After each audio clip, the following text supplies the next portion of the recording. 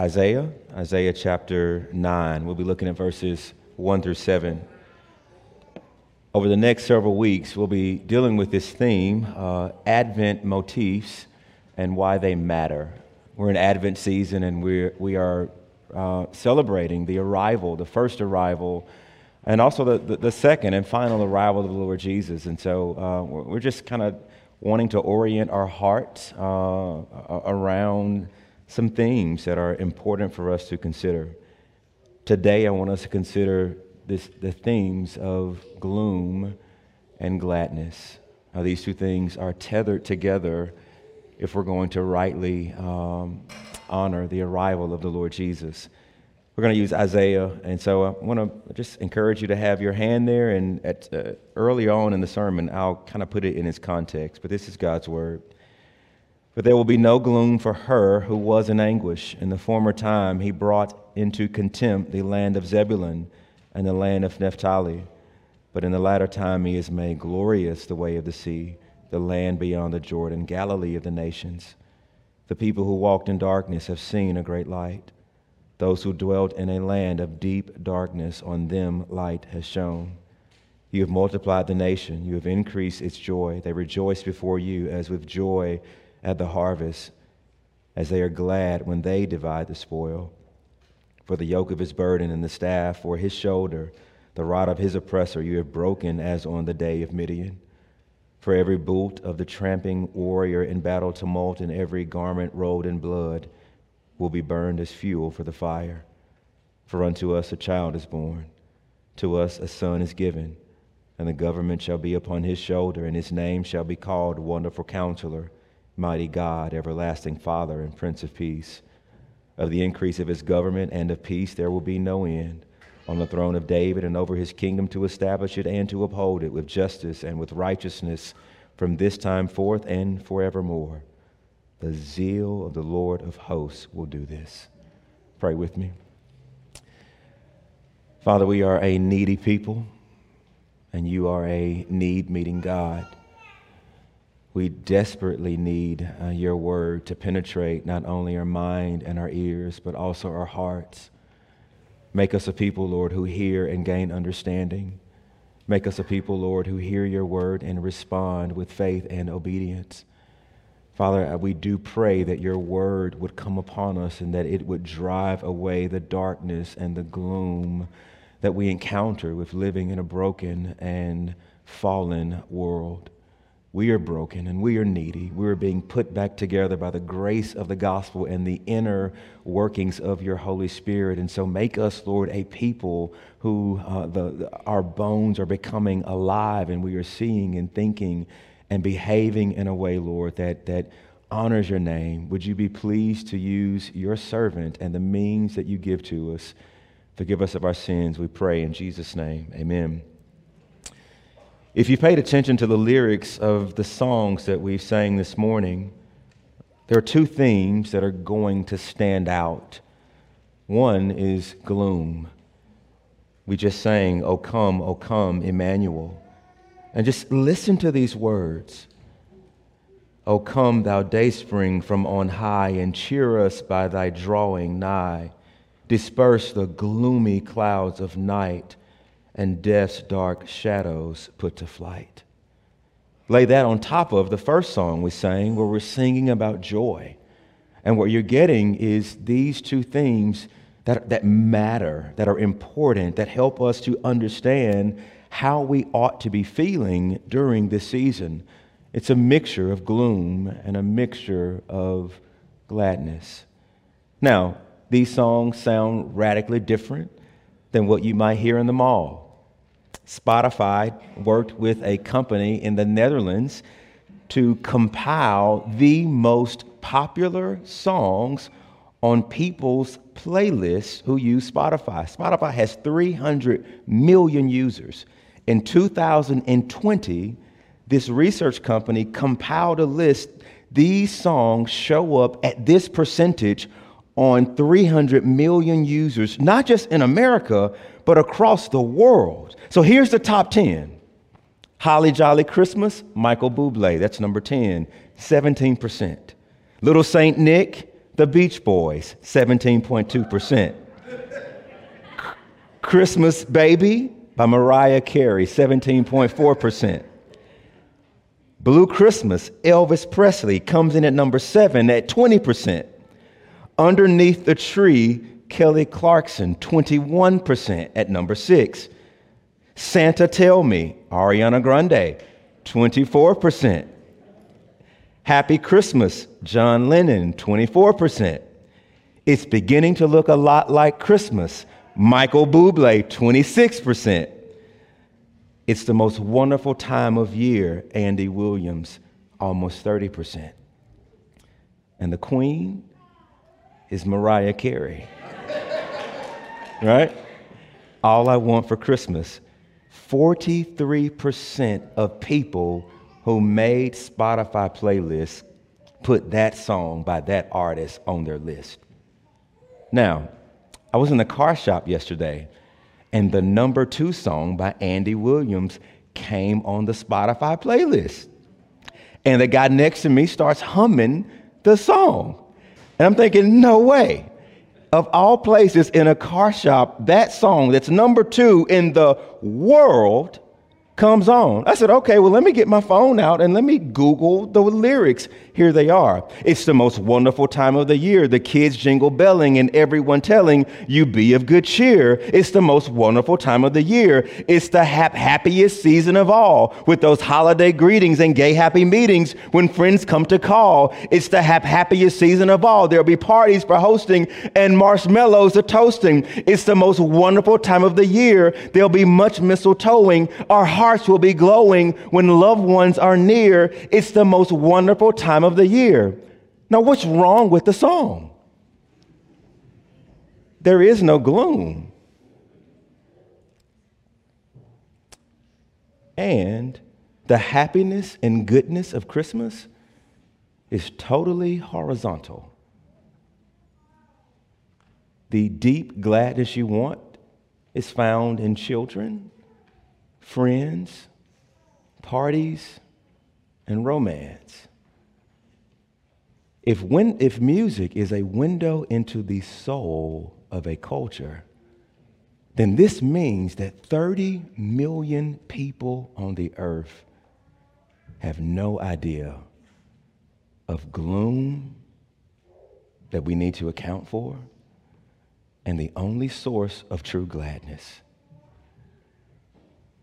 The Bible is going to have us singing a different song, a song that acknowledges the darkness and that simultaneously points us to the light. And I want to use Isaiah. Now, what's happening? Because we're parachuting down into Isaiah. What's going on in Isaiah? Isaiah was a prophet some 700 years before Jesus, and he foresaw by the Spirit the arrival of Christ. Now, if you have your Bibles, please do something with me. Turn over to Isaiah 7, because I don't think you can understand the gravity of Isaiah 9 without seeing this theme of sons that's building up to this preeminent son that God himself will send. Now, notice what's happening in Isaiah 7 through 9. Isaiah 7 begins in the days of Ahaz. He was actually a good king until the end. The son of Jotham, the son of Uzziah, who was the king of Judah. So at this point, the kingdoms are split. You have Judah and you have Israel to the north. And so Ahaz is the king of Judah. Now notice what's happening. Rezin is the king of Syria. And Pekah, notice that word again, the son of Remaliah is the king of Israel. So now you're starting to see that there is warring and feuding happening between who? Between the sons of Judah in the south and the sons of Israel in the north. And the sons of Israel in the north have actually entered into an agreement with this pagan king to help them go do battle. So that's the backdrop. Now notice all of this language about sons. Look at Isaiah 7:3. And the Lord said to Isaiah, go meet Ahaz, you and your son. Go down to Isaiah 7:4. He was afraid because of the fierce anger of Rezin and Syria and the son of Remaliah. Look at verse 5. Because Syria with Ephraim and the son of Remaliah, they want to set up another king. Look at verse 6. They want to set up the son of Tabeel as the king. In other words, what's happening? Why all of these sons? This is intergenerational family war that's being passed down from kings and their sons and their sons and their sons. And the looming question in Isaiah 7 and 9 is, will a son come who can restore peace? Will a son come who can fix what is broken? Is a son going to come and bring an end to the gloom and the darkness? And Isaiah is told yes. He's told yes in Isaiah 7. Here's the sign, Isaiah. I'm going to send a son, and he's going to be born of a virgin, and you will call his name Emmanuel. That's Isaiah 7. And then this same son comes up again in Isaiah 9, and you will call his name Wonderful Counselor. You will call his name Mighty God, Everlasting Father, Prince of Peace. It's the same son. And now notice what's in the middle. There's this mysterious other son who's born. Look at it with me. The Lord said to me, this is Isaiah. Look at verse 3 of chapter 8. And I went to the prophetess. We think this might have been Isaiah's wife, and they conceived, and she bore a son. And the Lord told me what to call this son. Call this son Maher-Shalal-Hash-Baz. Y'all say that with me. Maher-Shalal-Hash-Baz, right? Say that, right? You got it. That's one of the points of the sermon. Now, what does his name mean? His name means the spoil speeds along and the prey hastens. In layman's terms, y'all about to enter gloom and darkness.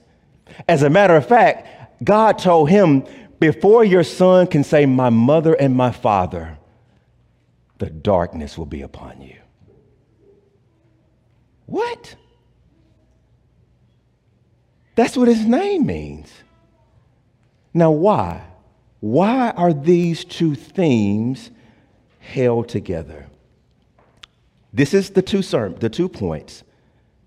One son is a promise and a reminder. You will experience gloom.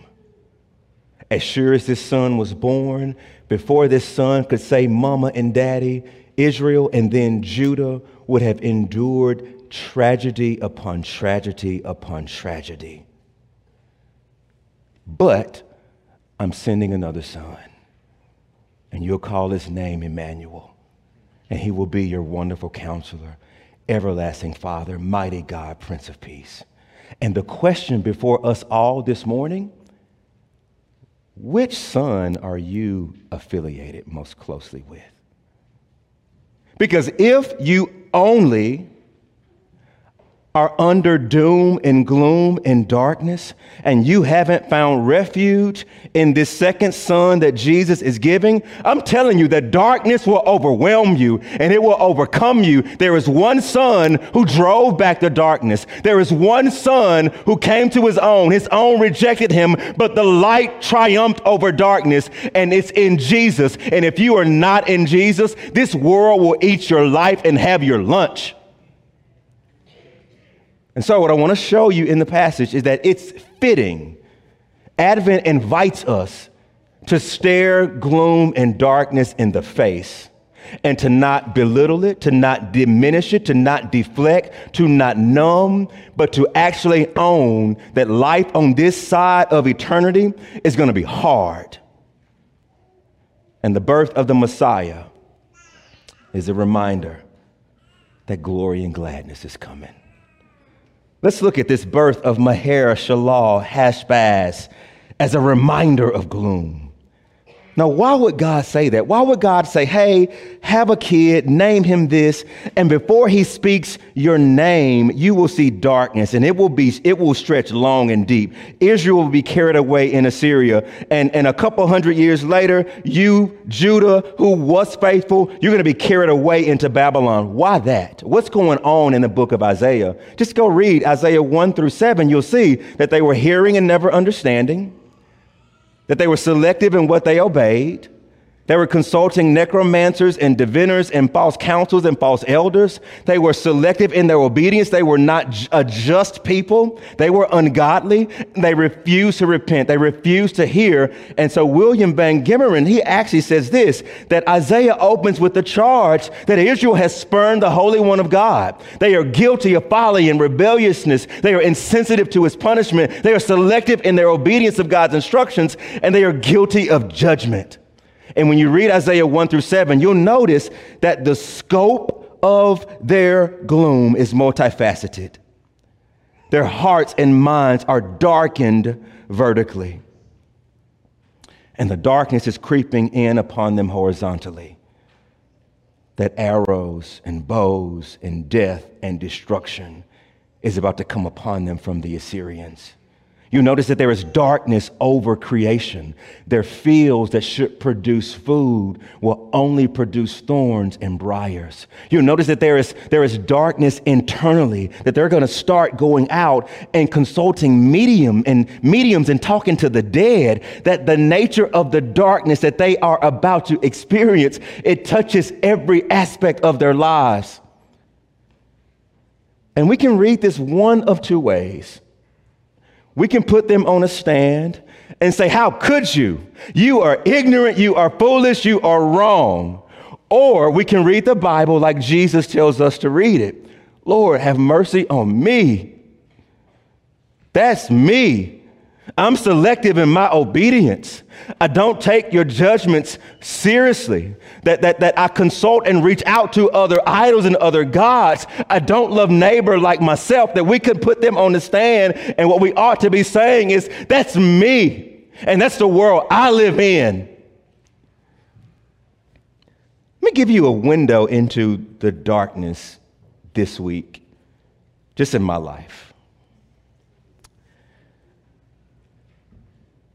Last Saturday at 4:37 a.m., two men with weapons walked in my driveway again, checking our vehicles to see if they were unlocked. And my kids were sleeping one wall away from where they were. You know what that feels like as a dad? To hear your daughter say, Dad, I heard something. And to not know the next day what was happening, that's dark. There's a car in our parking lot right now, and a young man is missing, and his family has come all the way from Illinois looking for answers. And he suffers from bipolar disorder. He is off his meds, and the police are involved, private investigators are involved, and we can't find him. Last Sunday when I got home from church, my brother called me. A college friend of ours was murdered in Buckhead, and his body was thrown outside of the car and discovered the next day. Just this week, one of your own members in this congregation's dad was murdered in West Jackson. Just this week, some of your own members witnessed what we think was sex trafficking. A pimp showed up on the rear of our parking lot, and young girls were walking car to car saying, I need money or he's going to harm me. What does this do to you when you see this? Doesn't it remind you how dark this world is? That some of you, when you hear it's the most wonderful time of the year, it's not the most wonderful time of the year, because romance is not in your future, and you can't conceive, and you aren't being invited to Christmas parties, When you hear that song, you want to turn it off. On top of this, do you know that Christmas is the deadliest season of the year? American Health Association did a groundbreaking study, and they looked at people who died, 53 million people, from December the 25th to January 7th, from the years of 1973 to 2001, and it was statistically validated that the mortality rate of people who die because of cardiac complications, they spike during this season because of stress, because of depression, because of poor eating habits, because of delaying going to the doctor. This is not the most wonderful time of the year. Death does not take a break because it's December the 25th. What do you do when you hear this and you see this? Do you feel it? Advent is an invitation, Redeemer, to look darkness in the face and to not numb it, deflect, or minimize the reality that on this side of eternity, our lives are filled with gloom and sorrow and sadness and fracture and brokenness. And if you never find refuge in the other sun that we're about to talk about, this darkness of this world, it will prevail over you. It will crush you. It'll make you doubt God. It'll drive you to despair. It'll drive you to revenge. It'll drive you mad. Paul Tripp says the evidence of brokenness is everywhere, from the inner recesses of our own hearts to violence and corruption in government to the existence of plagues and diseases. He says it would have been just for God to stay his distance. It would have been a just response to the arrogant rebellion that brought this brokenness into the world. But one of the most gorgeous mysteries of God's sovereign grace is that he looked upon his broken, rebellious world with eyes of mercy. With eyes of mercy. God says, I don't want this to be their reality.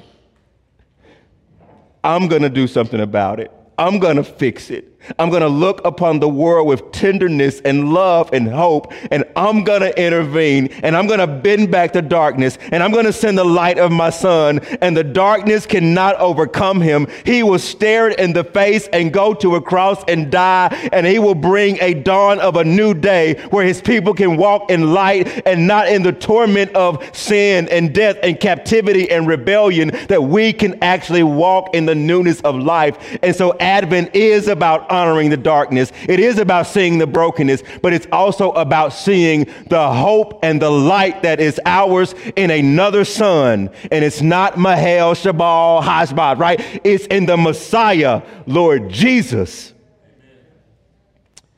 And so the birth of the Messiah, Redeemer, is a reminder to you and to me of true glory and true gladness. And you see this theme, right? Look at it. Look at it in verse 9, chapter 9, verse 1. But there will be no gloom. Look at it right there in chapter 9, verse 2.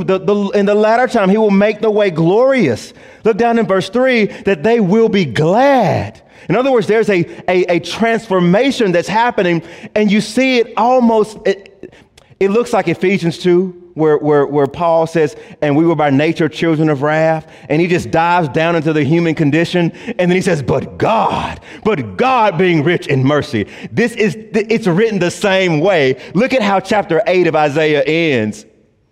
And they will look on the earth, but behold distress and darkness and the gloom of anguish, and they will be thrust into thick darkness. And then look at the pivot, but there will be no gloom for her in anguish. In the former time he brought into contempt, but in the latter time he's making a way glorious. The people who walked in darkness will see a great light. Those who dwelt in deep darkness, on them the light has shone. You will multiply our nation. The briars that grew up, you will give us a plentiful harvest. Everything that makes it dark and gloomy in the earlier, God is going to do something new in the latter.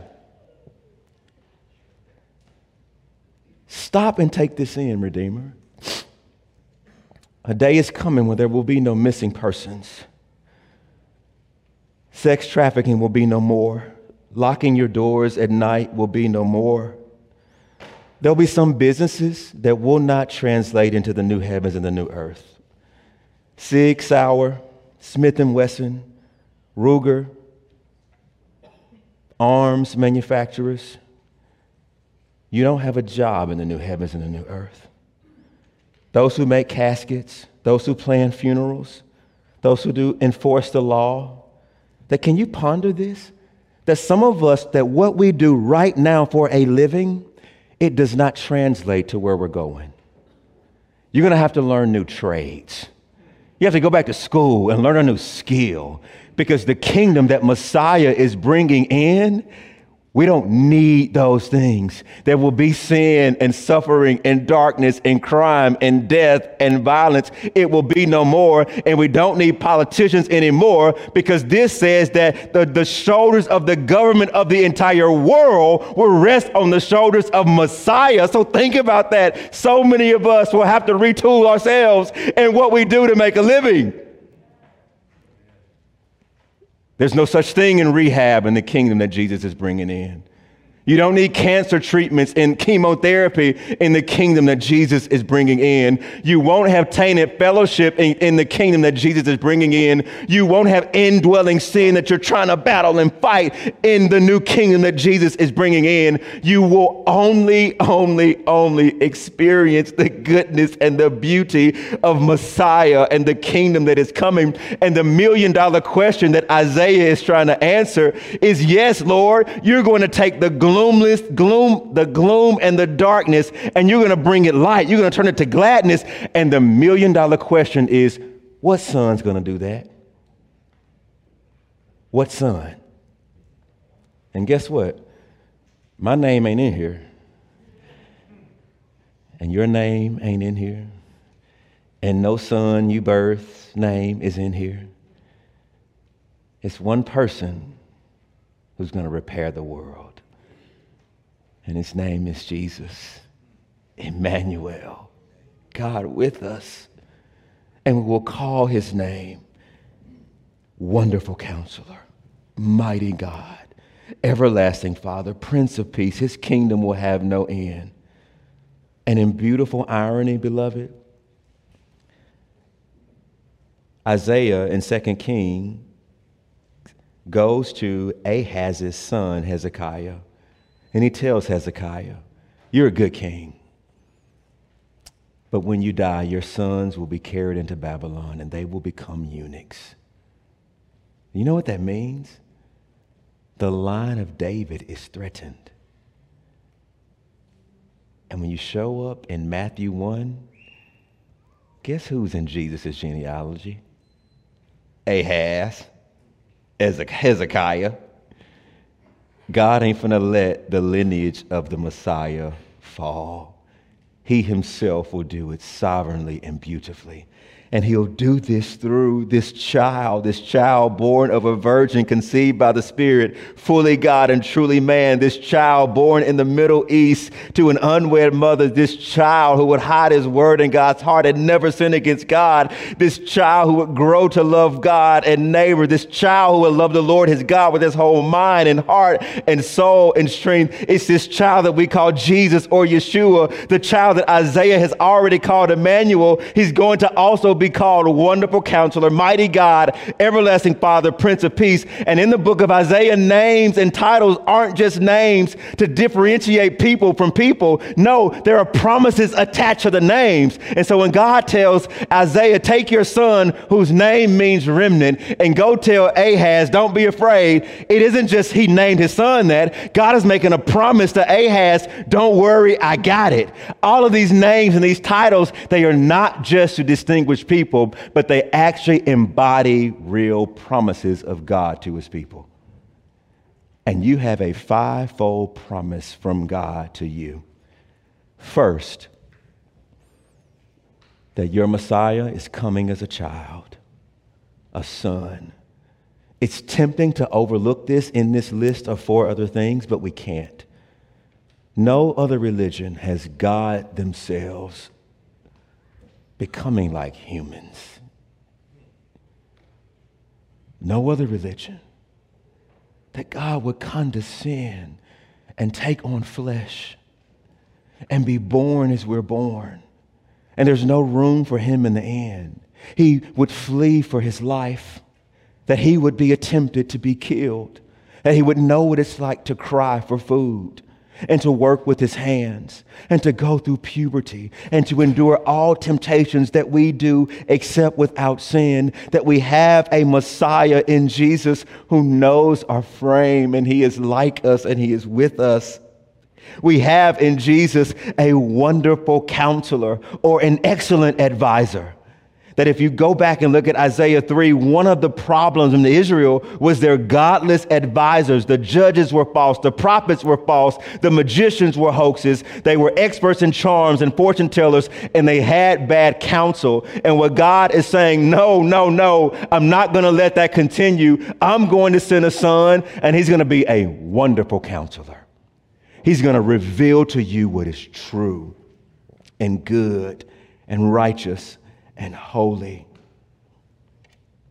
He's going to be called Mighty God. And this is breathtaking because on the one hand, he's a son born of a woman. On the other hand, you're going to call this son God?